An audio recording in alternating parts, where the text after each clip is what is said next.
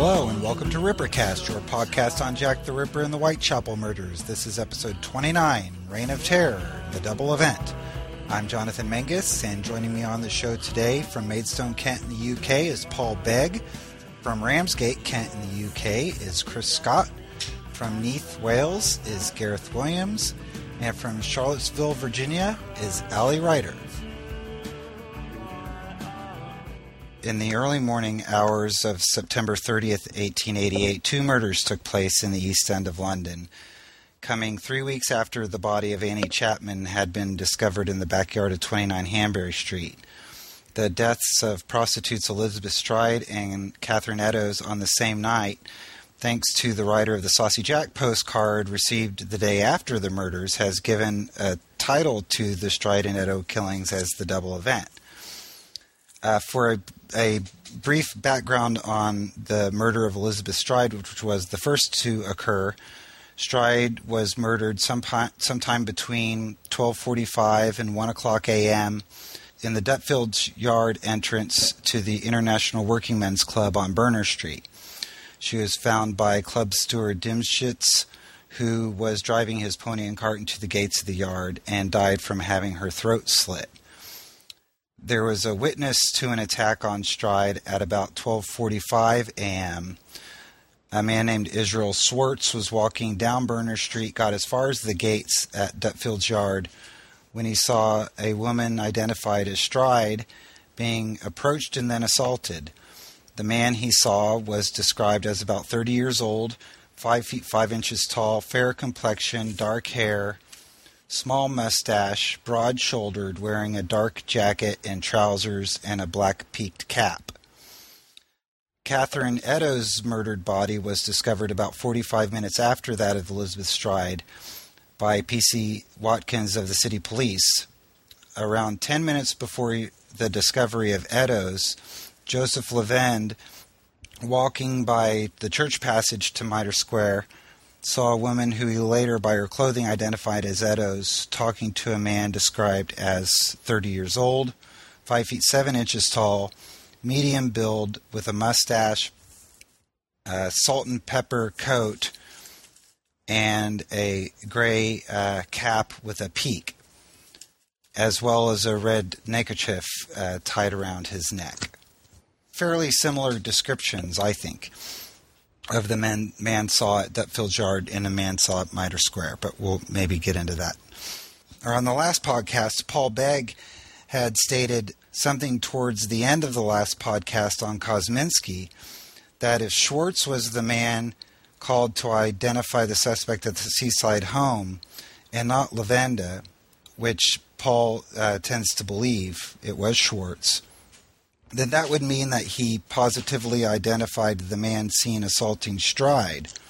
Paul commented that identifying Stride's attacker does not necessarily mean that he identified the Ripper, since there is still some lively debate on the subject as to whether or not Elizabeth Stride's killer and Catherine's killer were one and the same. That statement by Paul, and I wish I had time on that Kosminski show to have him elaborate on that a little bit, but it is it illustrates how the historian's takes on the case up until fairly recently has always, slammed these two murders in together as a double event, but now within the last decade or so, we're seeing a revision and people looking back on it and wondering whether or not Stride's attacker was someone different than Catherine Eddowes' attacker. So, Paul, now that we do have time, could you elaborate a little bit on that statement? Yes. Basically, what I said is, as you've just summarized, the point I was making at the Kosminski show was basically that Joseph Lavender, we know, was called in to identify Thomas Sadler as the murderer of Francis Coles. Now, obviously, he was the witness to Catherine Eddowes. And I was just saying that if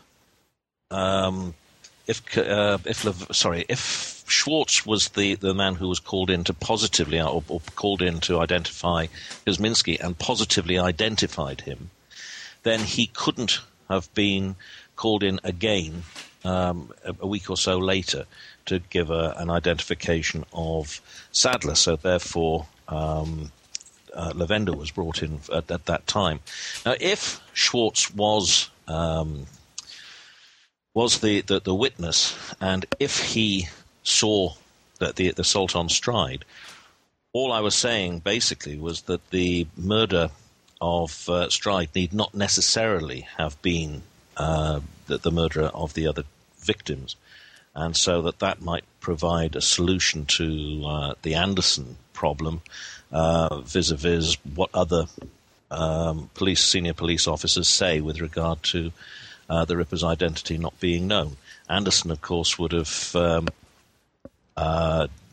got the guy who murdered Stride and presumably assumed or had some reason that other people became unaware of or were unaware of for supposing that the murderer of Stride had killed all the other people.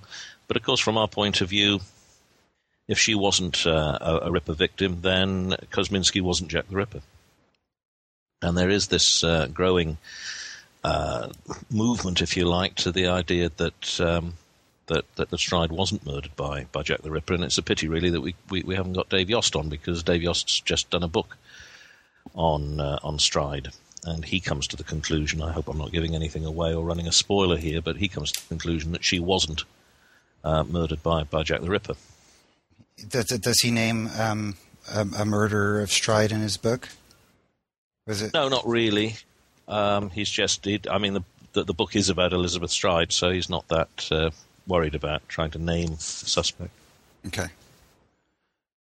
Back to the witness descriptions that we have, Schwartz and Lavenda, and we'll get into more detail about the Elizabeth Stride murder as well, because there's another person involved. Pipe Man is what he's popularly known as. But would everyone agree that the two witness descriptions, one given at the scene of the Dutfield Yard murder and then the one given by the witness at Church Passage, resemble each other pretty closely? Certainly with regard to the peaked hat or the sailorly appearance. Yes, but I mean, that's sort of like brown hair, brown eyes. Yeah. How many peaked hats were there? I mean, it's not like nowadays where, it would be like today if we had two killers that were seen, one was wearing blue jeans and a baseball cap and the other was wearing jeans and a baseball cap.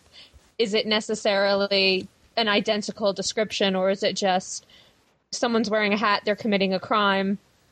What's the most like, it's not like it's such a distinctive type of a description that you could say for sure that they are matching. Yeah, of course it is, yes.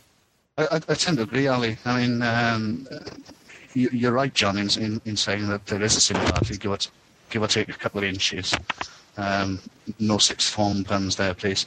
But in terms of the very generic description that actually both witnesses provide, albeit Lavender gives us the bonus of a red neckerchief, they could be anybody, would be my view. Right. It's kind of one of the things where, yes, the two witness descriptions were very similar, but then they also they would have also matched a million other people living in the neighborhood at the time.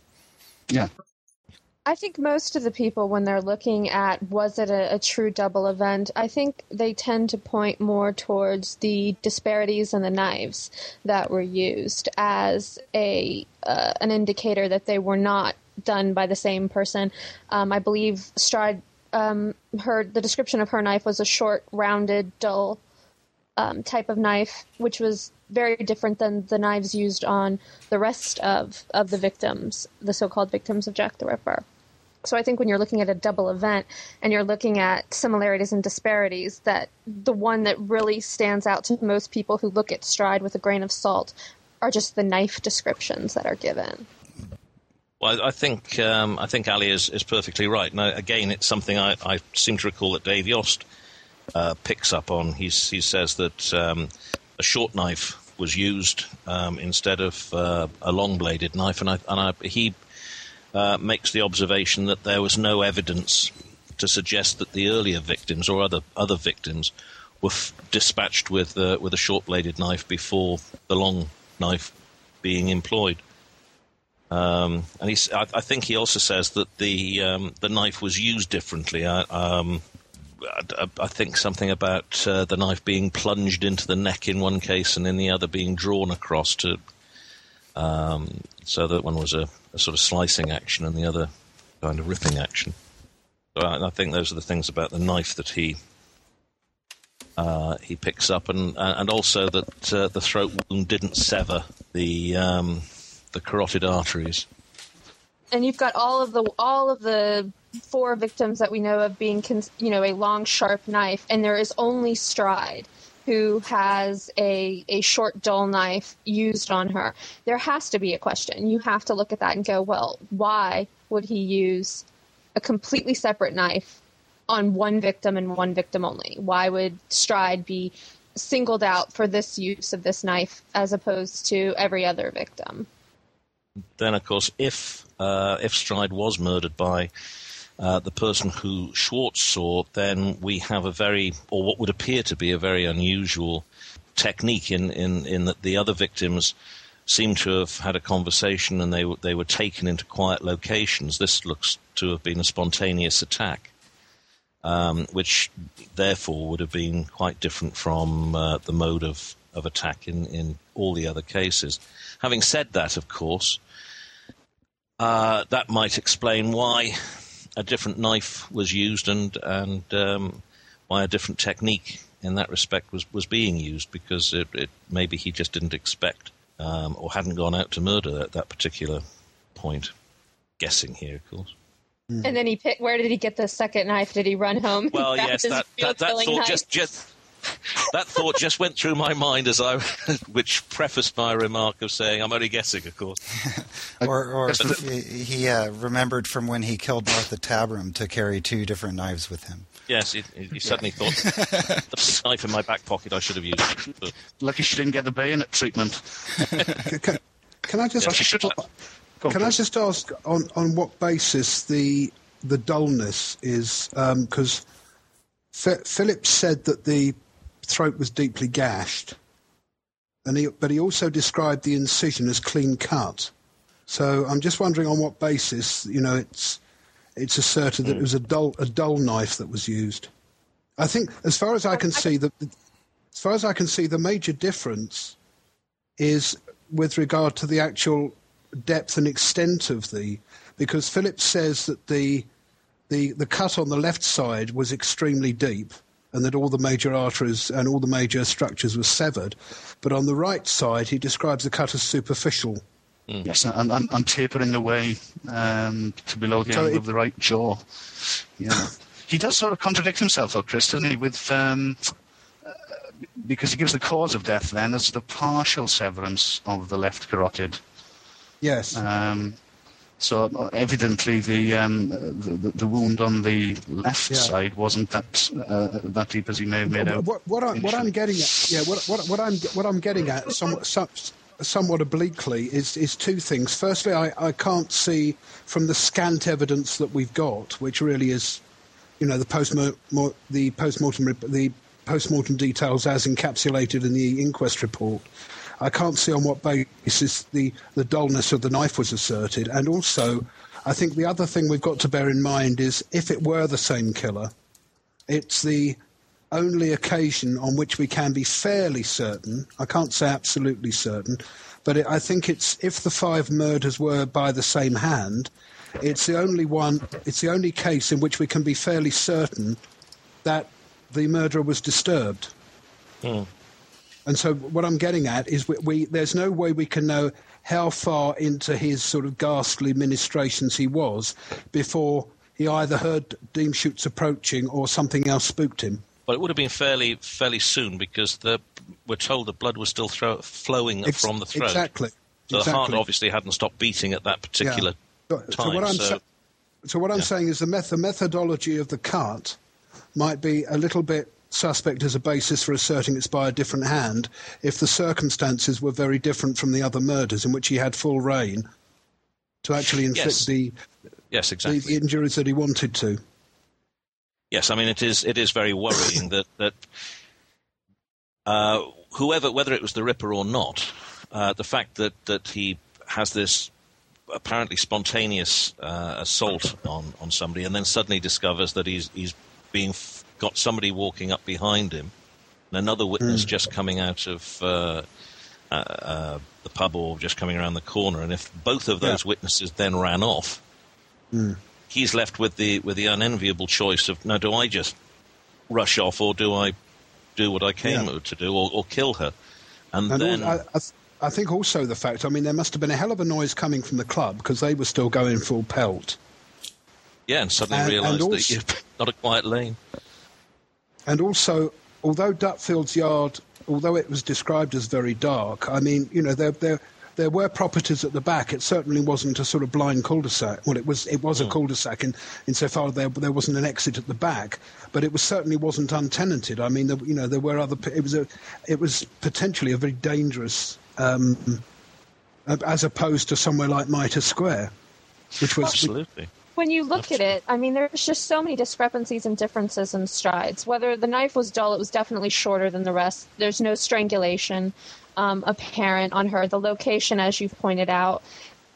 And so when you look at all of these things together, it just appears, in my mind at least, to be a very different MO. It appears to be a very different method of attack. And it appears, when you add in a different weapon as well, you know, people who state categorically that, you know, Stride was absolutely a Ripper victim, I always wonder, you know, why that would be, because they're just, I mean, whether she wasn't, there's enough differences in the details to make it a serious question, in my mind at least. Oh, I certainly agree there's a question over it, yeah. And I think as well, I mean, just to run on what Chris said there, in terms of the being spooked or the interruption hypothesis, the absence of mutilations does sort of rely on there being something odd having happened, yeah? Either Dean Schutz turning up or someone nipping out of the Working Men's Club for a pee, or something of that nature. And I'm kind of thinking, well, you know, in order for that to work, then that interruption must have occurred at the point where the killer's just cut the throat, and, you know, at that sort of split second. And yeah, you know, coincidences can happen. We wouldn't be talking about a double event if, you know, the premise of a coincidence didn't exist. But it does require some sort of deus ex machina to come down and interrupt the whole shebang for him to suddenly decide, you know, sod this for a game of soldiers, I'm off. And that kind of jars with me a little bit. That interruption. And when you consider how quickly he was able to mutilate in very bad favored conditions, you know, poor lighting, poor whatever, when you look at how quickly he mutilated Eddowes, and then you say, well, are you telling me, you know, he like you said, he got interrupted at that exact time where he didn't have a split second to do a single mutilation. And so, you know, it's one of those things. It puts the question mark over it. Although I agree. I agree, but I think also you've got to bear in mind it's not just a matter of straight logic, because other sort of cases I've read about is there's also the unknowable situation, which was his state of mind. In other words, I've read, the only one I can recall, but I know I've read other cases, but the only one I can recall was Ed Kemper, but there have been other sort of killers who, for some inexplicable reason, have just let people go. They said it didn't feel right. You know, there was something in their psychology. I'm not saying that this is what the Ripper did, but if he was surrounded, he had this hullabaloo, he had like tenanted premises behind him, there were people obviously out in the street, and he might, if you'll pardon the awful pun, he might have just cut his losses, or he might have cut and run. Whether he was still actually there when Dean Schutz turned up, I think is unknowable. I mean, the usual thesis is that he either heard the pony or the wheels of the cart coming down and, you know, realised that he was going to turn. But then you've got the problems of how did he escape before Dean Schutz could get down or whatever, or was he actually hiding there while Dean Schutz first came in and struck the match and then went back into the club and then he made his escape? I think all that's unknowable. And also, I just want to add in here that it's a possibility that Stride struggled more than either of his other victims up to this, if, you know, playing devil's advocate here. She's, aside from, I guess, Annie Chapman, who was reportedly heard to say no as she was falling against the fence at 29 Hanbury Street. Schwartz did say that Stride was audibly screaming. So it may have been that. Would you guys agree that could have been a possibility, that maybe he was just that Stride was just putting up more of a fight on top of all these other, all these other things that Chris was saying about the crowd inside the International Working Men's Club, and then Tim Schultz with his pony, It could have. It would all combine together to whoever the killer was, whether it was Jack Ripper or somebody else, would have all combined together if he was conscious of it, and made him think, well, get the hell out of here. That's my feeling. And if the Ripper thought that, if it was the Ripper, then he just disappeared, killed a woman so that she couldn't identify him, and then ran away as quickly as he could. Yeah. That's an interesting point, though, Paul, because at this point, what have you got? Whether it's the Ripper or not, if she decides to kill her or not, what's she going to do? She's going to say, "Oh, a man roughed me up in the street." This is how old was she? 45. This seasoned prostitute. Is she really going to quibble about a bit of rough and tumble in the street? So that's what I. There is an idea that, oh yeah, I better silence her. But what did he have to lose at that point? It's unlikely that she'd even have reported him to the police. Unless, of course, they knew each other, because there, again, seems to have been this spontaneity of attack. According to Schwartz, he saw that the man walk up the street, stop, briefly exchange a few words with the woman, and then tried to drag her into the street, throw her around. And she ends up on the floor, and she's shouting out, screaming quietly. This doesn't altogether sound like she initially is thinking that this is a dangerous attack, and yet we've had three brutal murders within the last few weeks. It must have gone through her mind if this was a stranger. Yes, sorry, Paul. That is an interesting point. Did she know her killer? This could apply to both halves of the double event, but certainly in the case of Stride, we know that she had an allegedly abusive boyfriend whom she'd reported to the police previously. She'd apparently had a row with him that night, although he denied this at the inquest. And all of a sudden she's down in her old stomping ground, because she used to live with Michael Kidney barely 150 yards away in Devonshire Street in St George's East. So she's gone back to her old haunts this night, which kind of adds another sort of angle to the whole thing. Yeah. Oh, yeah. Exactly. And as I said in the Stride podcast, is that not to repeat myself, which I guess I'm going to go ahead and do it anyway, is that when you look at the fact that he thought nothing of padlocking her as a way of keeping her in line, and you add that to all the other disparities, domestic violence is one of the leading killers of women at any time of history. Add that in, and you do have this other element of, it's not like there are no other plausible suspects in this case. But again, I think you've got to see that in the context of it. To do something like that sounds and is shocking now, for a man to actually lock a woman in, to in those circumstances. But in terms of its own period, would that have been considered as shocking as we think it is now? Absolutely. I don't think.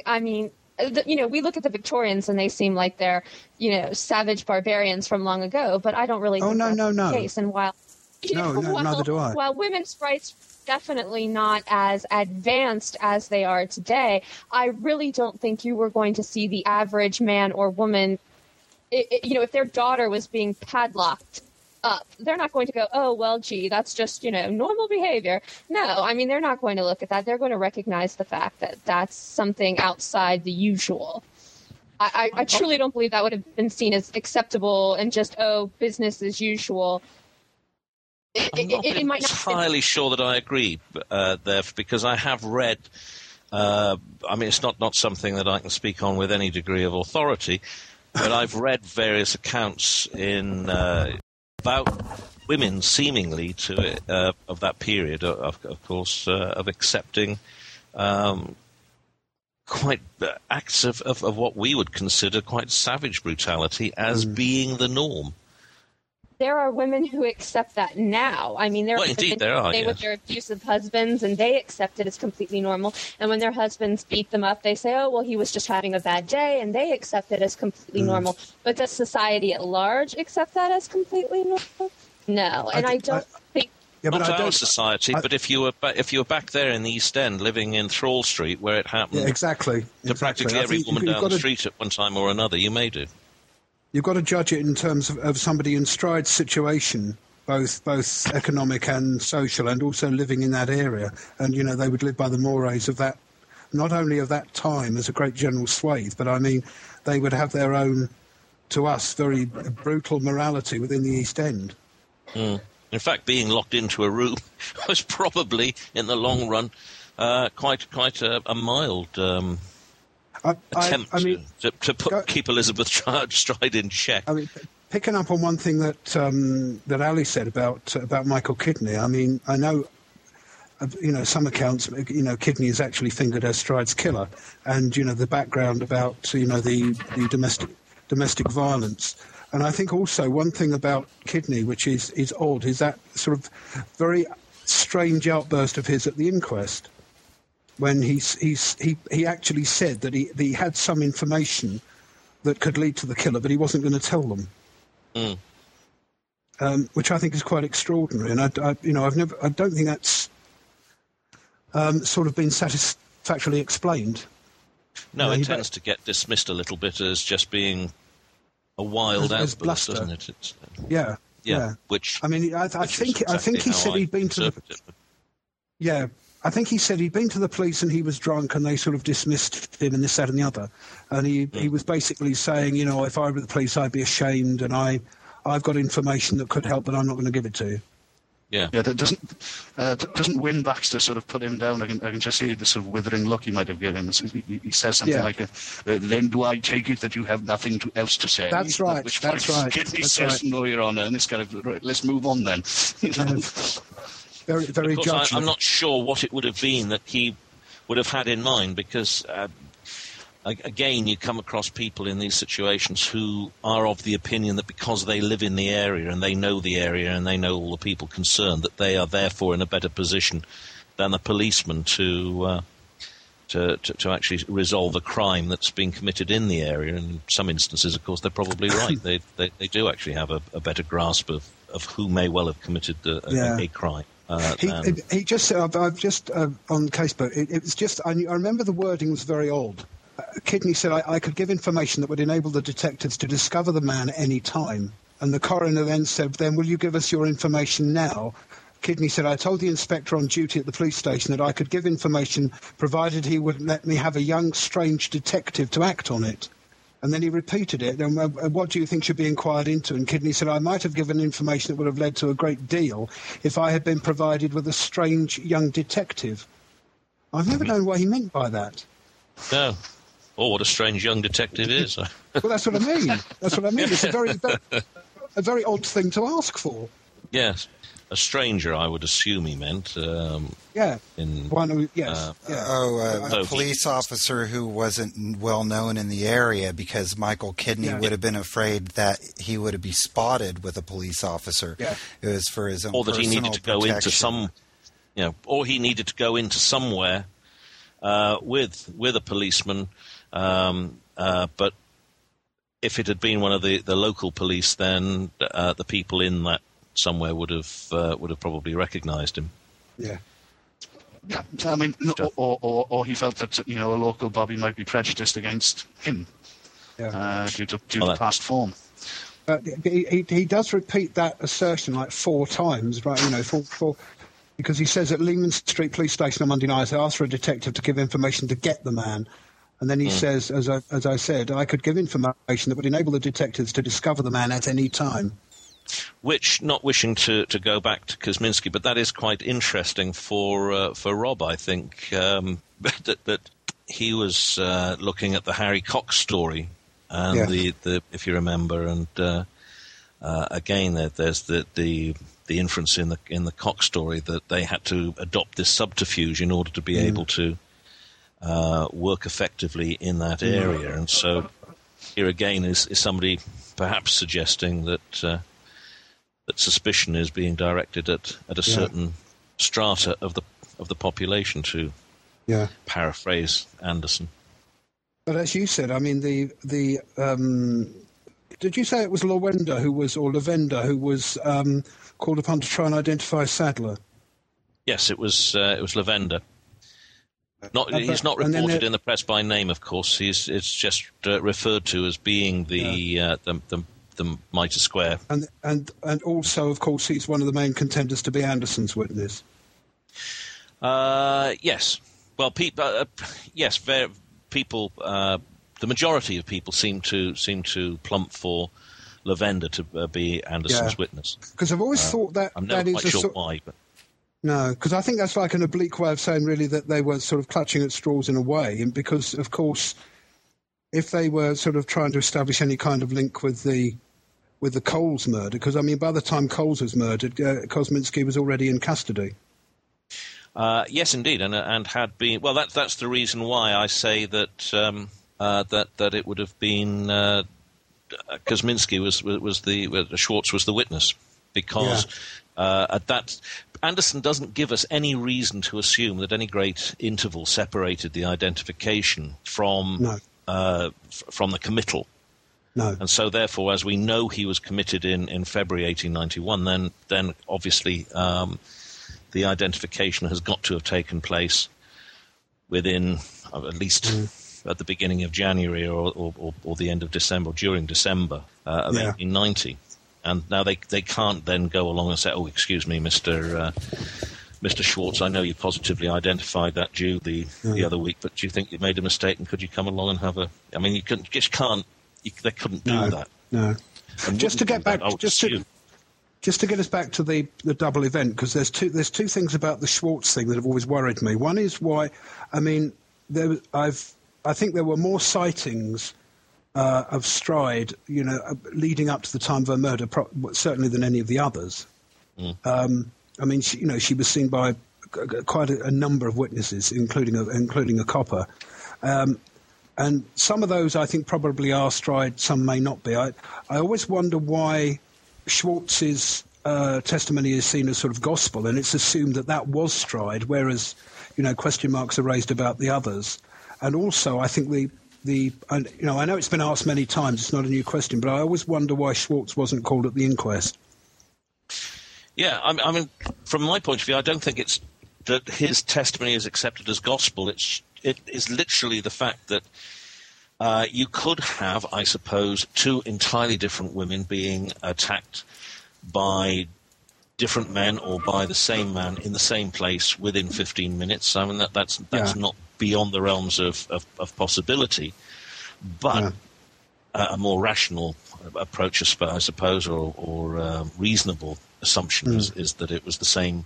That Elizabeth Stride was the woman who Schwartz saw attacked. So it's not so much his identification of the body that would be the factor in that. Yeah. It's just simply the improbabilities. And what was the other point that you? Well, yes, there were two things. The two things have always puzzled me about the Schwartz. One was that when he said, the other man who spoke, the pipe man who said Lipsky, whatever you take that to mean, when he describes, I mean, he legged it, which is not at all, that's entirely understandable. I probably would have done as well. But he ran right past his own house, which I always found very odd. And he says he ran down to the railway arch, which could have been one of two, but he ran, right past. I think it was 22 Ellen Street he was living, and also the main thing is why I've always wondered why he was never called at the inquest, if his testimony was considered so important. That's right. Well, he wasn't, and now, which author was it that speculated that maybe Broad-Shouldered Man or Pipe Man, if not both, were subsequently identified by the police? That was me. Oh, well. What a good idea that was. Yeah, never mind it. But Yeah, no, that was just a mental aberration. But there was a newspaper report, I think, which kind of well, certainly in respect of indicated that may have been a possibility. In I can't remember what it was now. Pipeman, in any case, I mean, there is a report that says that, you know, the second man is not suspected. I don't know which... That's why. That's the sort of the newspaper report that I speculated on. But yes, it's. But on the point of the second man again, Dave Yost argues that Pipeman actually ran after Schwartz, and so both men therefore left the scene. Which is so. If that were the case, then the man that Schwartz saw is still the person who was the possible murderer. As for the Lipsky thing, that's something that's a bigger issue that we could discuss. As for him not being called, he may well have been if he gave his testimony in camera. But then, of course, the woman who came to her door and her, stood at the door for a while and then heard the measured tread of the policeman going by. My memory is going today. Mrs. Mortimer, I think, is it? Fanny Mortimer, yeah. Mortimer, right. Yeah. She didn't give testimony either. And yet her testimony in many ways is as important as anybody else's, albeit that she didn't see anything. But the timing... Or Best and Gardner, for that matter. I wouldn't say that their testimony was as good. I've got some doubts about that. But, they didn't give inquest testimony either. Yeah. So this, I think, as Chris, I think, said, this or it might have been John, this murder was the one that had so many different people who claimed to have seen the deceased before she died. Yeah. But only a handful turn up at the inquest. Including Packer, of course, and all the problems that he represents. Which reminds me, I must take my camera tomorrow and take a photograph of a shop that I pass every Monday, which was it's now virtually derelict, but was a window shop similar to the sort that Packer used, and you don't see them much around anymore. Oh, right. Where they serve you through the window. That's right, yeah. I mean, I vaguely remember them from the 50s. There were a few around then, and you'd stack all the vegetables in a tier in the window, and you'd serve from inside the shop. But this one in particular is quite good because it's got a tile. It's double fronted, and it's got tiles underneath both of the windows, and one would have been is clearly doing fruit and veg, and the other window is doing wet fish. So. And where is this? That's in Maidstone. Oh, it's in Maidstone. Yeah, I have to go past. I have to go somewhere on a Monday, and I have to go past it, and I keep thinking every time I go past, I must take a photograph of that. Yeah. And show it to anybody who is interested in looking to indicate what Packer's shop might have been like. And it's also curiously, I was for other reasons was looking through a book by a policeman called John Sweeney, who I think it was written in about 1904. He was a metropolitan policeman, did a lot with looking after anarchists and so forth, or investigating anarchists. And interestingly, when he's talking about various types of shopkeepers, he actually refers to window sellers as a category, which was quite interesting. So they were obviously distinguished from other kinds of shopkeepers. Now, going back just a little bit, you had said that you had written in the facts that it was a possibility that Broad-Shouldered Man and Pipe Man, or one of the two or both, had been identified by the police. Was that newspaper article before the inquest or after the inquest, or do we know? Well, actually, I'm just thinking if something like that could have affected the reason why Schwartz wasn't called to testify at the inquest, is if the men that he had witnessed had been identified and were cleared.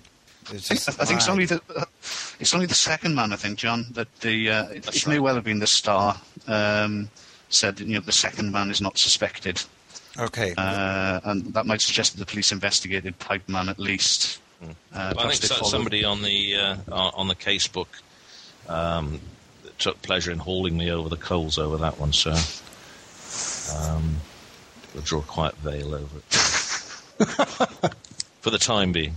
But what we were, and we've covered some of this ground on the Stride Victims show, but and this kind of goes back to some of what Ali was saying earlier, is that we don't know who Pipeman was. I mean, if he was identified, this is just based on a press report, right? So we're not sure. But if he was identified by the police and interviewed, we hear nothing of what he could have seen that night. And it is kind of symptomatic of, you guys were talking earlier about the treatment of women in the late Victorian period by their husbands. And I know I did touch on this on a previous podcast, but it's also the perception of the public when confronted with domestic violence on the street, which happened quite frequently. Their attitude was to turn around and walk the other way, as Schwartz did.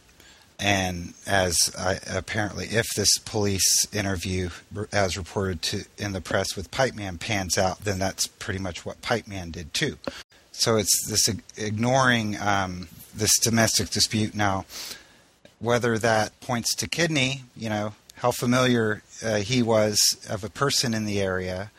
It's surprising that we, as Chris had said, that Stride, her movements are well known up until her murder, but it's surprising that we don't know very much about the witnesses on the scene and exactly what they saw, and if Kidney would have been able to be identified if someone like Pipeman came forward, that would discount her being a victim of Jack the Ripper if it was indeed her boyfriend who murdered her.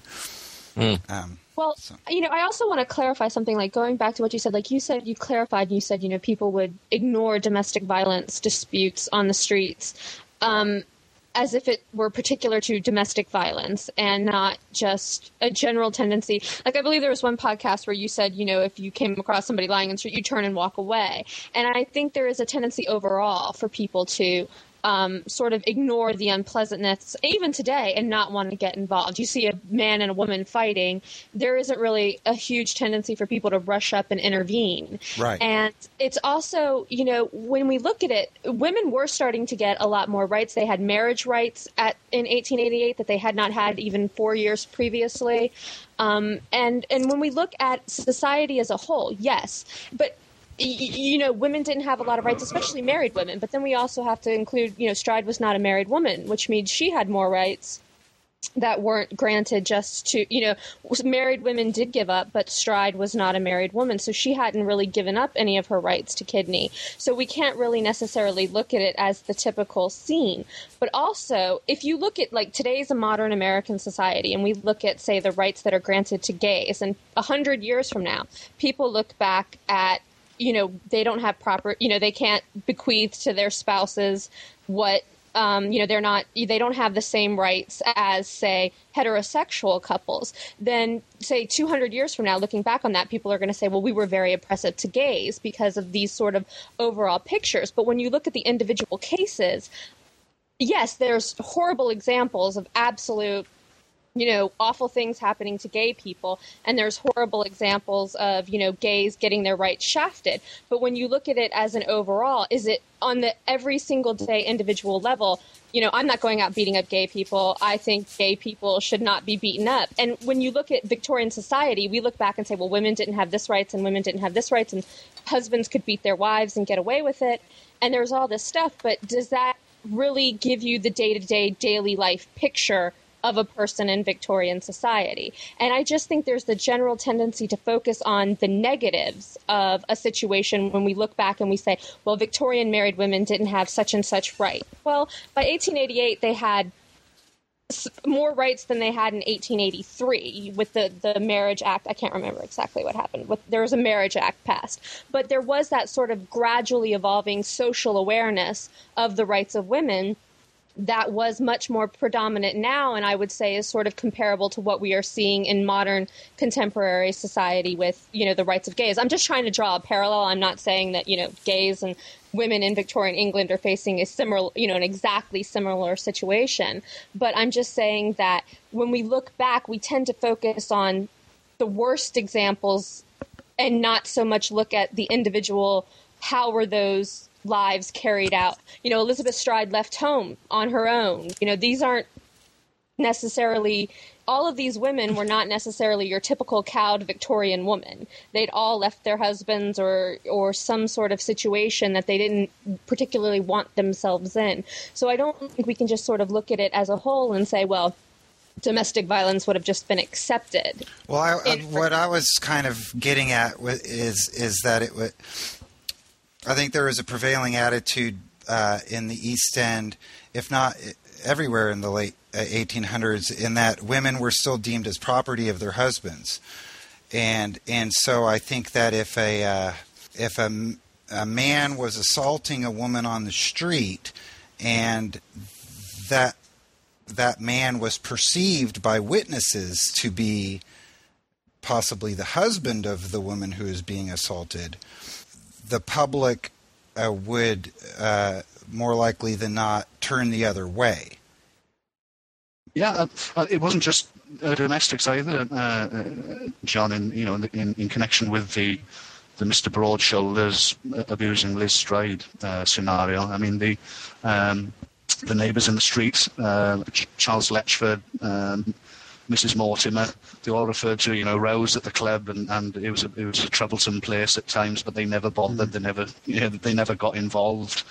So, the whole thing, it's just, turn the other cheek, don't get involved, just walk past and ignore what's going on. There was a lot of trouble on the streets of the East End, and indeed on city streets all over Victorian Britain, which we don't actually hear a great deal about, particularly. But we've all heard of the High Rip statement that originally that police suspected that it was a High Rip type of gang. Now, the High Rips were a gang that we still don't. There's still debate whether they've never existed, but they were a Liverpool-based gang, if they did exist, who were distinguished in particular for the extraordinary mindless violence that they indulged in. They killed somebody for a belt or something. I mean, it was just that they were extremely violent. But there were lots of other gangs who had different sorts of names. The Peaky Blinders, for example, they used to wear peaked hats with razor blades sewn into the peak, hence their name, because they would slice you with their hat. There were gangs that would just walk down the street arm in arm and force you off the pavement and into the street, or indeed, force you out of the street altogether if they were big enough. There were gangs that hung around outside shops and pubs and intimidated the customers, and so they were extorting money from the landlord of the pub. So there were all these different types of gangs, as well as large gangs and small gangs and individuals who were robbing people in the street. There was one of either Cross or Paul refers to Bucks Row as being a dangerous place, and that there was a gang there, and if they would throw you over the wall onto the railway embankment. White Row had its own gang, the White Row Gang, just up the neighbouring street to Dorset Street. If you remember Thomas Sadler, when he was beaten up by a group of men and women and left in the street, and that was one of the reasons why he went off on his own afterwards, and Francis, because he was upset that Francis Coles didn't come to his assistance, but afterwards realised that the people who had done it would have gone after her because they would have known who she was if she'd grasped them up. So there are lots of reasons why somebody like Schwartz would have run away, assuming that he knew anything about these things, being a fairly, as far as we're aware, recently arrived Hungarian immigrant. I think you can get a measure of the lengths they would have gone to by the Emma Smith murder. Well, exactly. Yes, I mean that was. Which was I was trying brutal. to avoid that. Assuming it was a gang, because we only have her word for it, but there's lots of factors about Emma Smith that really could do with being explored in far greater depth. I think also there was probably. Sorry. I was just going to go off on a tangent and talk about Emma Smith, but so no, Chris, you go on and let's stick to the subject. I was just going to say, keeping to the double event. I think there was apart from these more, the very brutal cases like Emma Elizabeth Smith. I think there was probably a sort of lower level of almost casual violence, which would probably almost never be reported. I mean, even Eddowes, who was seen, I think, is seen generally as one of the sort of least troubled of the victims. I mean, she seems quite a sort of happy soul, very attractive personality from all accounts. But I think it's when she was in custody. She said, I'm going to get a hiding when I get home. That's right, damn fine hiding when I get back. As though it was a sort of run-of-the-mill thing, and the police almost joked about it and said, so you shouldn't drink so much. Well, and again, I will say that by 1888, women were no longer the legal property of their husbands. Whether the passing of the Marriage Act had enough time to permeate the collective consciousness of the men, I think it was only something like 5 years old at the time. I doubt it had changed societal perception very much. But, I mean, I constantly refer to the fact that, if I do such and such, Stephen's going to kick my ass. Well, does anyone actually think that's going to occur? Yes, all the time, Ali. We all know what a retiring wallflower you are, and that would happen. I know. I'm shamefully abused. So these kind of casual comments, and again, and people say the same thing to me. Well, you deserve it, and well, yes, I do, but it's not going to happen. So, I don't really take that as any example, and I'm sure that casual violence was rampant. I really do in any society, including our own. But I just, it just goes to this: what do we perceive versus being what is true? And there are so many examples of really liberated women, even in Victorian times, that I think, sort of the old, we look back at the olden days and we have our own sort of idea about it. But really, if you thought that Eddowes' husband was going to beat her up, most really abused women aren't going to be out drinking all night knowing it's going to give them trouble when they get home. Really, and I'm quoting here, really abused women tend to do whatever they possibly can to keep themselves from getting that hiding, and they sort of tread that very careful line.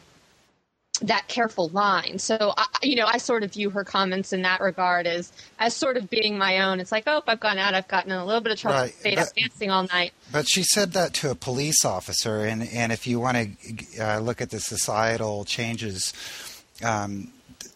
if a woman was released from jail today and she had said to the arresting officer who was letting her go that when I get home, my husband's going to beat me, the reaction of the police officer may not be so happy-go-lucky as was in the case of Catherine Eddowes. I don't know. I think Ali has a very valid point there. That I think it depends how she says it. Yeah, I was just going to say it depends on what the actors call the reading, how it's said. And I mean, if she said that with a smile on her face or something, then the entire thing could have been completely different from I think we can be too. We can be too literal. I mean, she could have said, as I think people would still say today, when my husband finds out about this, he's going to kill me. Now, we don't mean that literally. Right. But there nevertheless is a general desire, and today there are lots of other factors that you've got to take into consideration, such as the attacker being on drugs and not acting rationally. But the situation is that there was a lot of violence going on, and even today, you would seek to avoid getting involved. I think it's only likely to be if something was getting out of hand that you might seek to intervene if a row was going on in a pub between a man and a woman, and it looked as if it was going to get violent or something, that you might say something, or that you'd have to get the bar staff or something to say something. Now, despite all the violence in the East End and in other places, as Paul was illustrating, nevertheless, from the get-go, the press, especially, and the police linked these two murders. We look back at this today, some of us, and say, "Oh, well, it seems like a different knife was used," and maybe it was just a coincidence that Elizabeth Stride was attacked and her neck was cut at the same night that Catherine Eddowes was attacked. And we say how violent the whole neighborhood was. But the press and the police connected these two crimes right away, saying this has to be the work of the same individual. It was even quicker than that, John, because was it Kozybrodsky, when he ran to find a policeman, when he eventually found a policeman, said, "Come quickly, there's been another murder." Yeah? Right, linking it back to the murder of Annie Chapman. It was even then the emissary from the International Working Men's Club had made that connection already and said, "Another murder, come quickly." Yeah, and then later, right. P.C. Watkins was to do the same in Mitre Square. I don't think anybody has done, because there's just preface what I was about to say. There are lots and lots of areas of study here that we really are lacking information, and I think one instance would be the number of murders that were committed at that time, and so how frequent was a murder in the East End of London, bearing in mind that we would have to distinguish between what would be a murder then and what would be a murder today, because it has been pointed out by various experts that a fight which resulted in fatal injuries then, and which might be classified as murder, would possibly not result in fatal injuries today, because the person would be able to get to hospital quicker, treatment would be better, and so on and so forth. So the survival rate would be higher. But specific murders in the sense of Jack the Ripper, how frequent were they? We have domestic murders that are committed indoors by a husband on a wife or vice versa.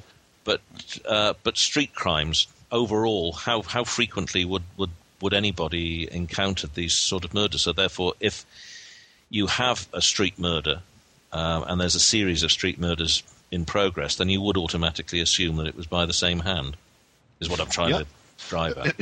It's a very valid point, and again, there's evidence at the time from various sort of historical sources, or hysterical sources even, that I've read, which suggests that the crime of assault back then hid a multitude of different sins, and it's only a fine line between assaulting somebody with a knife and killing somebody with a knife, if you see what I mean. If you just happen to have a knife on your person. So it's not just the background murders we need to take into consideration, but the background noise, if you like, of general assaults in the streets in those days. And I suspect, although I've got no tangible evidence for this, but I suspect that the amount of assaults that came very close to taking somebody's life would have been rather high. Yes. Taking all the other factors into account. But I just wonder how often it was something that was encountered in the street. I mean, if somebody had in fact come across within 1888, if let's make a bold assumption here or fantasize for a moment rather, that Emma Smith had actually been found in the street instead of actually making it back to a lodging house, within a relatively short period in 1888, you'd have found Emma Smith on the streets, you'd have found Martha Tabram and the rest of the Canonical Five. How unusual was that? Because when we start to look at a bit later on, I mean, there seems to be quite a bit going on. You've got the dismemberment murders and the stuff being dumped, parts being dumped in the Thames and in the foundations of the new Scotland Yard building, and then you have all the subsequent, right up to Francis Coles. There would seem to be quite a lot of fairly serious crimes being committed around and about. And I just wonder, but nevertheless, I wonder how common it would have been to have come across a dead body in the street. Yep. Because there are a lot of people who died from malnutrition. You get all of those reports as well of people being found dead in the street from natural causes as well. So maybe it was a bit more common, but not with a throat cut, of course. And Chris would know from doing the Whitechapel Infirmary records that a lot of women were found dead in the street who would show up at the infirmary dead. Yeah, and a lot just found wandering, and young kids as well. It was quite... Because if it's fairly common to find somebody murdered in the street, then it's difficult to explain why people would have connected Stride and Eddowes. But if it was fairly rare, and you have a serial killer about, then you would have made that assumption. And perhaps we shouldn't read too much in that assumption being made at the time that the crimes were committed. Well, especially if, in a sudden moment of madness, someone reaches for a knife in their pocket and, does for somebody. I mean, that's what I'm saying. How frequent was that? Yeah. Because what I'm trying to say is that if it was uncommon, then you would say there's been another murder. I mean, it's obviously another murder because she'd had a throat cut, so it wasn't necessarily suicide or something. I think also there's this, going back to what sort of Ali was saying about the Victorian mindset, I think that spills over into the sort of interesting, once the murders were in full swing, because there was obviously far less experience of serial killers as such, and all the the modern paraphernalia of profiling and case histories to look at and so on. What strikes me is how they were continuing. What seemed to badger them most was lack of motive, and there was all this. They kept trying to assign a logical motive. I think this was partly behind the American after specimens for his book. That was albeit very twisted one, as a logical motive, or he must be a religious maniac trying to clean the streets. Or, I think the twisted psychology and trying to get into the sort of mindset of somebody who was committing these murders, I think was probably so new. And, psychology was still a very young science. And there's this sort of eternal search for, not so much who is this, but why is he doing it? What is the motive? That seemed to be over. Yeah. And it was and are you saying, Chris, that maybe that could tie into the connection between the two cases, that they were at the time obsessed with the psychology behind the killer. So as soon as another murder occurred, they said, "Oh, here's another one," just to build on the profile, to use a lame word of what their ideas were. Yeah, I think they were trying to assign a logical rather than a psychological motive. You could say the religious maniac is a sort of particular psychological mindset, but I think if you're trying to look for a logical motive, if you get to when you look at the great scheme of the Ripper murders, you could argue that the Eddowes and Stride cases are markedly dissimilar, but I think also there are obvious similarities. They are women of the street who are found murdered on the street, both with a throat cut. I know Eddowes was extensively mutilated and Stride wasn't, and we talked about that earlier. But I think, the fact that one was found 45 minutes after the other within walking distance, and you then get the almost immediate assumption that the killer's been not only disturbed and had to flee the scene of the Stride killing, but he's in full bloodlust. His bloodlust is unslaked, and therefore he has to go off and seek another victim. Right, and so if your theory back then, let's say, if your pet theory was that this is the work of a religious maniac, then then a murder would occur, you would immediately link that murder to your religious maniac and think, oh well, why did he do it this time, and what's he, kind of like throwing all the victims into one big basket. To justify, to try to work out the psychology behind your theory of who the murderer was. I mean, if you looked upon the kind of way that the police worked back then, though. Yes. Is that the concept that they had? It simplifies it down a little bit, but they would look at the MO and they would say, well, who do we know who commits crimes like this? Yes. And then they would they'd get their list and they'd say, well, he's in prison, he's dead, and then question the ones that were remaining, and test their alibis, and that was the way effectively that policemen worked back then. So by trying to assign a common motive to each of them would have been the way that they probably would have worked. Yeah. Now, if we let's just for the moment say that Stride was murdered by someone other than Eddowes, and I'm kind of directing this. I am directing this towards you, kind of, Gareth. If we assume that Stride was killed by someone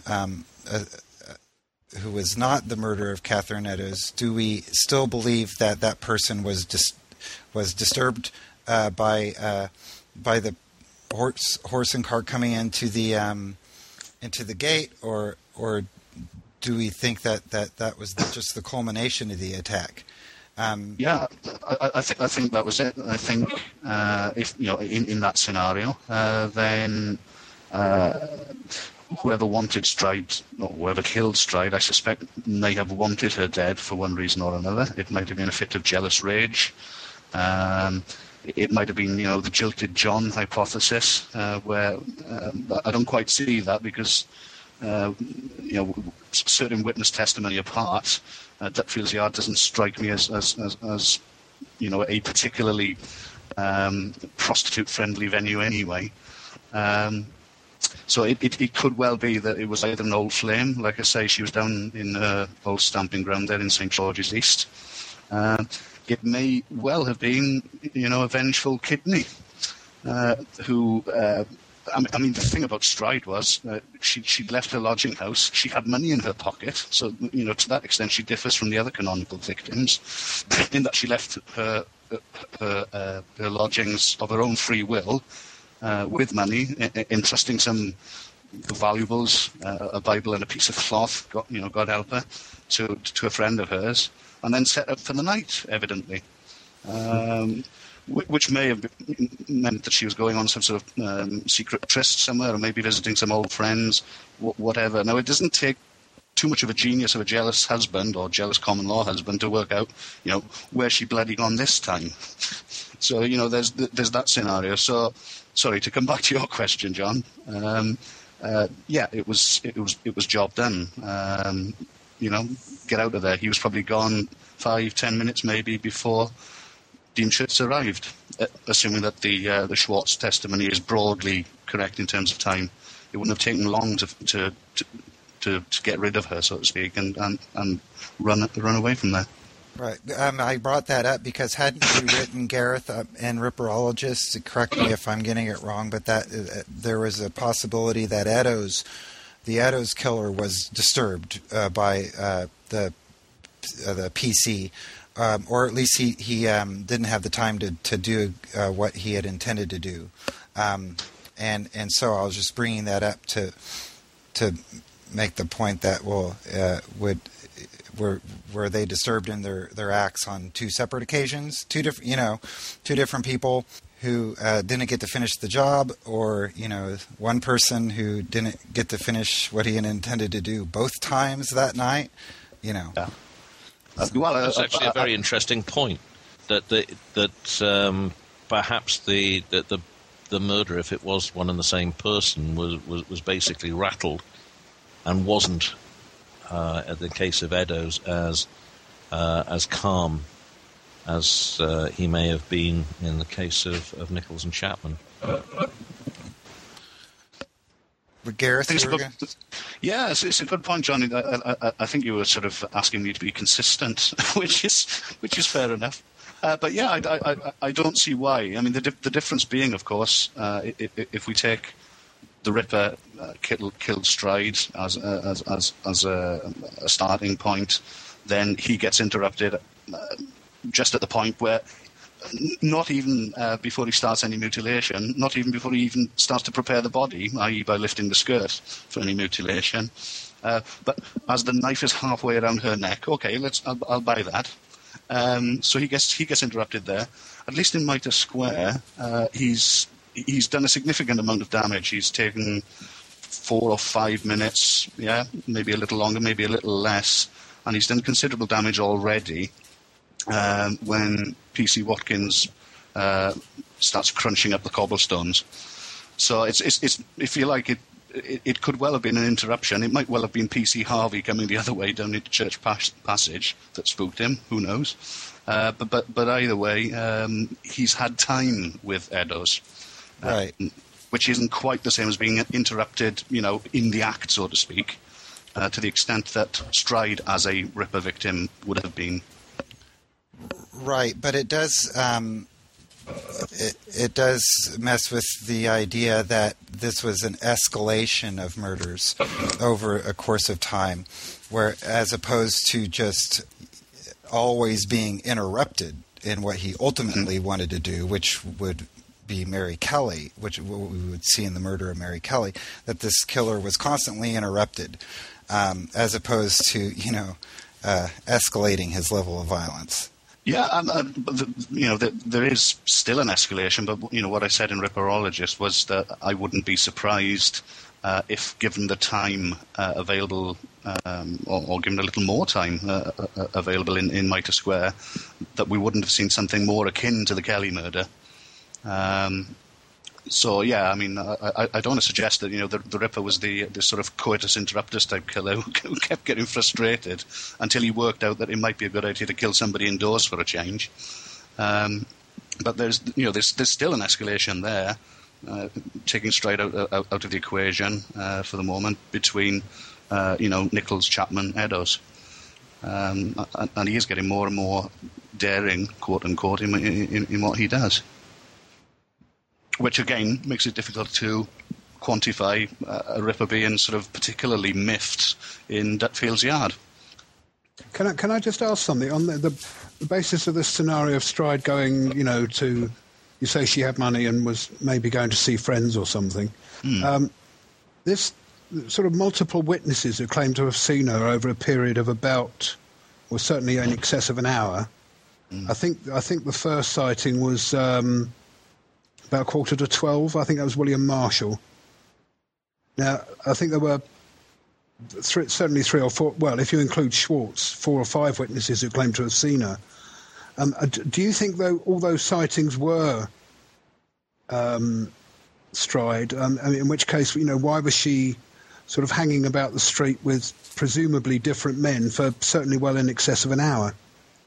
Yeah, that is an interesting point. I mean, the question is whether they were different men. I mean, the problem is that each of the witnesses comes up with, again, slightly different, variations on a theme. So it's hard to tell, A, whether it was Stride, and B, whether it was the same or a different man each time. Didn't Marshall say that... Marshall was the guy who said that she didn't have the flower in her jacket at the time, was it?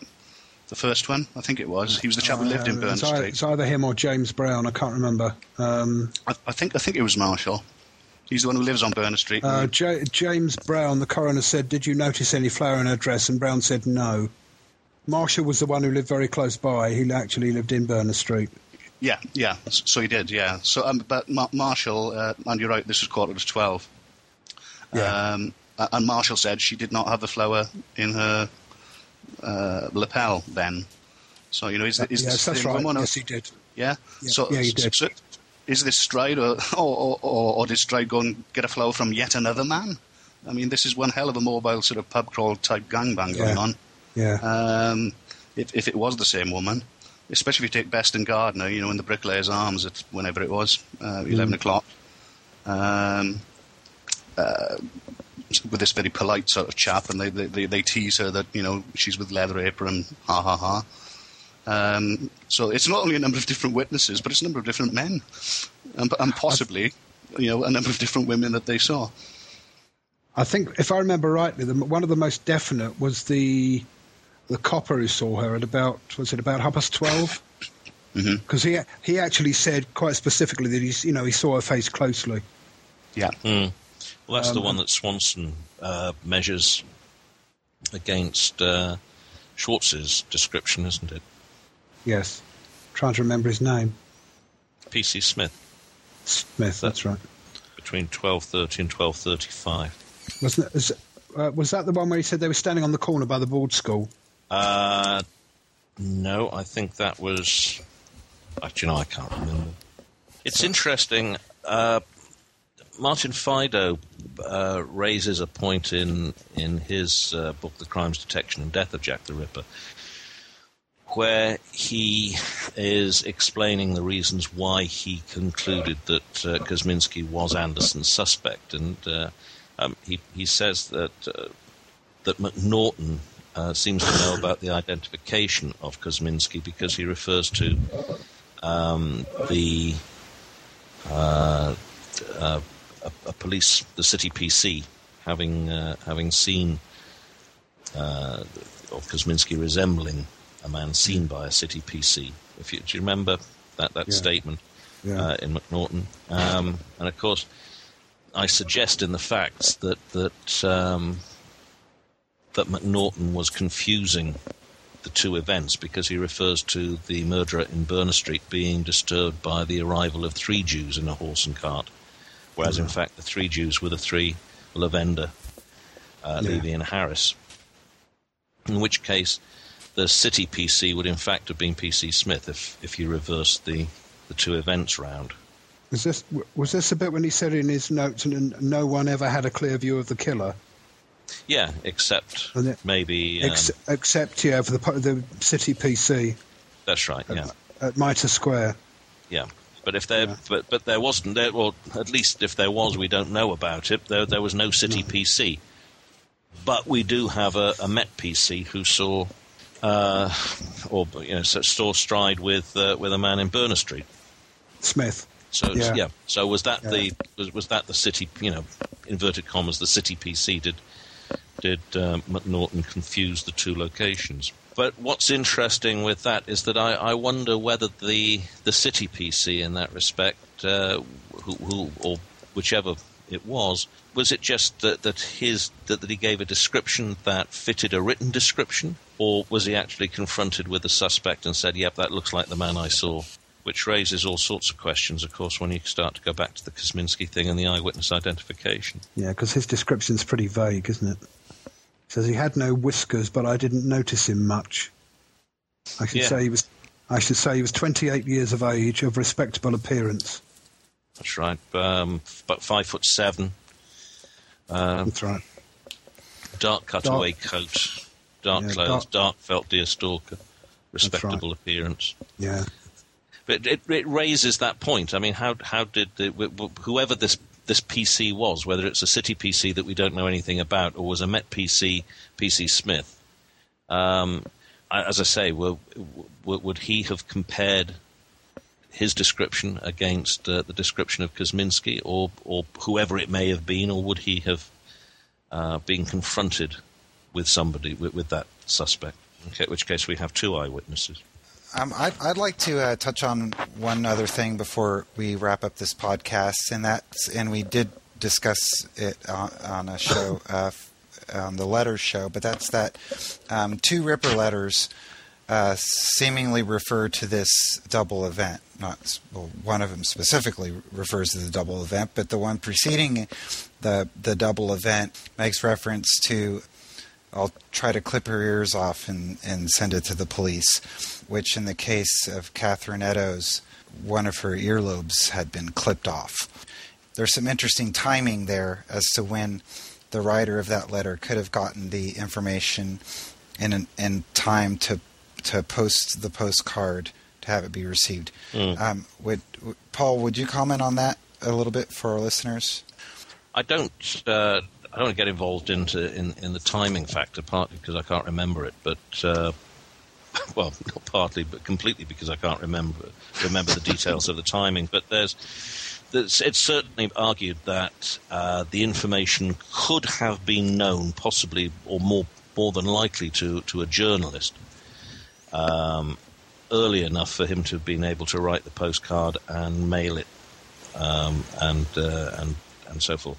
Otherwise, obviously, it would just be, you'd have to put it down to either coincidence or certain knowledge, and that it did therefore come from the murderer. But yes, I mean, it's the letters are a particularly difficult area to investigate, and made the more so, of course, by the 17th of September letter, which we don't want to go into, but in the September 27th letter... That's the Dear Boss letter, Dear Boss, yeah. Is that just a coincidence, then? Well, it's thought to be that Gareth would probably be able to say more than I can, but I seem to remember that it was rather thought that the lobe being cut off or partly cut was just an accident with the knife, that it didn't appear to be a deliberate attempt to clip off the ear, because wasn't it still attached and then it fell off? Or it fell into the clothing. Edo's nose was still attached, if we believe P.C. Watkins' statement to the press, where it was sort of sliced off and laid over onto the other cheek, which doesn't appear in the inquest, but it appears in some of the more lurid newspaper accounts. But yeah, the earlobe had been cut, quite probably, coincidentally to all the other slashing that was going on across Edo's face at the time. And that when they undressed the body at the mortuary, I think it was, the piece of missing earlobe fell out of a fold in her garments. Mm. Yes, that's right. So, but that wouldn't, given that Edo's wasn't taken to the mortuary until about 2:30. Was it 2:30? So something, yeah, around that time. Then the actual sort of carrying out of that threat wouldn't have been known. Of course, what happens in the Saucy Jackie postcard is he says, had not got time to get ears for police. Mm. Now, if he'd known that a piece of the ear had actually been cut off, then I'm sure he'd have alluded to that in the postcard. But that wasn't known until the body was being attended to in the mortuary by Brown and Sakira and whoever else were there at the time. So it's interesting. My sort of interpretation of that is, or a plausible scenario would be, an early morning journalist gets wind of some of the news, quickly pens Saucy Jackie and posts it before we know that the earlobe had actually been cut. Mm. So it's probably in the early hours of the 30th of September or whatever that or in the morning at least, that letter would have been drafted, and then it ends up in the post on the 1st of October, doesn't it? Well, of course, if in the event that the letters happen to be genuine, then the murderer clearly wouldn't have had an opportunity to cut off the ear, because so slicing off a bit of the earlobe is not exactly slicing off the ear, is it? It's true. If he didn't know he'd done it, then he would have said, "Sorry, I didn't get a chance to get the ears." But then, given everything else that he did, one would have to wonder why he didn't get the chance. If that was a specific intention, yes. Then, which he'd promised to do in one letter, then presumably he would have made the effort to do that. Yeah. Well, I think that kills the idea dead, doesn't it? I mean, if you can be bothered to go and find a kidney and a womb, yes, and not two projections sticking out of the head of the victim, which would be fairly easily done, then it weren't the Ripper what wrote it. That's right. So I think that's fairly... I think also two things about the second communication is, why was it a postcard, not a letter? And secondly, why wasn't it dated? Mark Hugh, if the thing had, if the reference to the ears in both cases suggests the same author, then that would be, not being dated and all the rest of it is, and being a postcard is kind of irrelevant. But if the postcard was written by somebody other than the original author of Dear Boss, you're opening up a number of interesting questions. Well, the reason I mentioned the postcard format rather than letter was, going along from Gareth's scenario of somebody sort of getting details and wanting to get something in the post quickly. Well, of course, why it's not dated would be that it was written in advance. So the journalist was just waiting for a murder to be committed, and then he dropped it in the letterbox, trusting to luck, of course, that the ear wasn't actually taken off. Yeah, imagine his dismay. Yes, the real murderer writes 2 letters, which are both dismissed as being journalistic hoaxes because he forgot. Yes. I must admit that's always fascinated me. I did mention it on the boards once. If you accept, which I certainly do, that none of the letters were from the actual killer, just from a sort of psychological point of view, I wonder what his reaction was to the letters. If he was aware of them, because of course if he couldn't read, then he wouldn't be reading the newspapers, and perhaps wouldn't have that degree of detail or that degree of understanding. It depends. Yeah. But yes, I mean, there are some letters one in particular where he says, I did not commit that particular murder. And one that's an interesting letter in itself, because if it did come from the murderer, why would somebody trying to write that one? You get all these kind of strange permutations about motive of people doing things. But of course, they were all written by Sickert, weren't they? Of course. Of course. Or Lewis Carroll. Yes, or anybody else really. But it is quite interesting. I mean, I as I said, I think all the letters. There are a few letters there that are psychologically quite interesting in their own right. Yeah. Can somebody answer a question for me? Because I've seen so many estimates, and this is like fairly crucial to the double event. How long would it take to walk from Berners Street to Mitre Square? I had read as few as 10 minutes.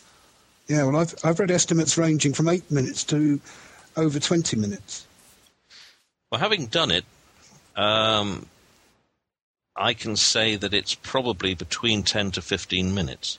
Right. However, we've got to bear in mind that Victorians were far more used to walking than we are, and so therefore they would have, perhaps been their stamina would have been greater, or they would have. Yeah.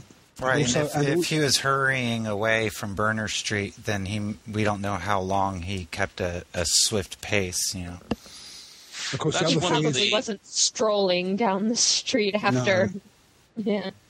And also, that is one of the worrying things about the Mitre Square murder as well, and not so much Berners Street, but in terms of making. Getting the distance is that he comes perilously close to Leman Street, and if the body of Elizabeth Stride was discovered, and he knew that the body had been discovered only, almost the same time as he made his escape from Berners Street, then police would have been summoned. It raises the question as to whether or not he would have taken the main thoroughfares, and whether he'd have stuck to the back streets to avoid coming into contact with police, who presumably would have been heading towards, or he would have anticipated quite rightly, would have been heading towards Berners Street from all directions. It's interesting that I think that kind of has a bearing on whether or not he would quite calmly have gone into Mitre Square and then murdered Eddowes, and it would also have a bearing on how he made his escape away from Berners Street, because again he would have wanted to avoid the main main arteries, and he would have had to have crossed some of those main roads at some point as he made his escape. There is that sighting of the man in Church Lane. Was it Church Lane? Yep. Cleaning his knife. Which would suggest a route. I mean, taking your let's avoid Lehman Street at all costs scenario, Paul, into account. He probably went up towards Commercial Road and then up into Church Lane to clean his knife, maybe. Well, he would have. Yes, I mean, he would have been taking risks in crossing Commercial Road and so forth. But also, of course, we know we assume, unless we want to go down the road of dogs, cats, rats, or whatever, taking the apron away. We know that he actually cleaned his knife probably on that piece of apron, which he then discarded in Goulston Street. So he would appear, in that case. He's going to be heading, if he went into Goulston Street, depending on if he's going to the corner of Goulston Street and Middlesex Street, then he's certainly heading into some main roads in that area. And if he went in the opposite direction, then he's heading back up to Whitechapel Road and almost opposite Lehman Street again. So he's heading into trouble that way. Yeah. But apart from anything else, the thing is that. It was the possible expectation that policemen would have been pouring from Commercial Road, Nick, and from Lehman Street to get to Berners Street that might have dictated the time available to him to have gotten to Mitre Square. Yeah. Mm-hmm. So even if the quick route that we could do today, even if it took 15 minutes at a fair pace. The streets would have been quieter. It was late at night. You wouldn't have to have been stopping to cross the road to avoid cars and everything. But if he was going by back streets, it might have taken a bit longer. Yeah.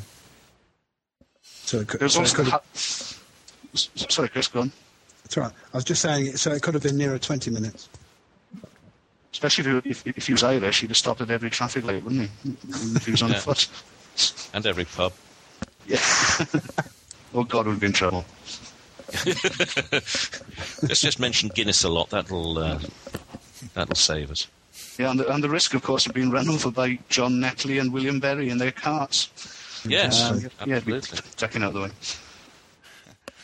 Now, before I wrap it up, we talked a lot about the different reasons that would point away from Stride being a Ripper victim, but I want Chris to kind of give us his 90% sure that she was a Ripper victim. Well, it's just based on the, as I said, it's the logical, because we can't know the mindset of the killer.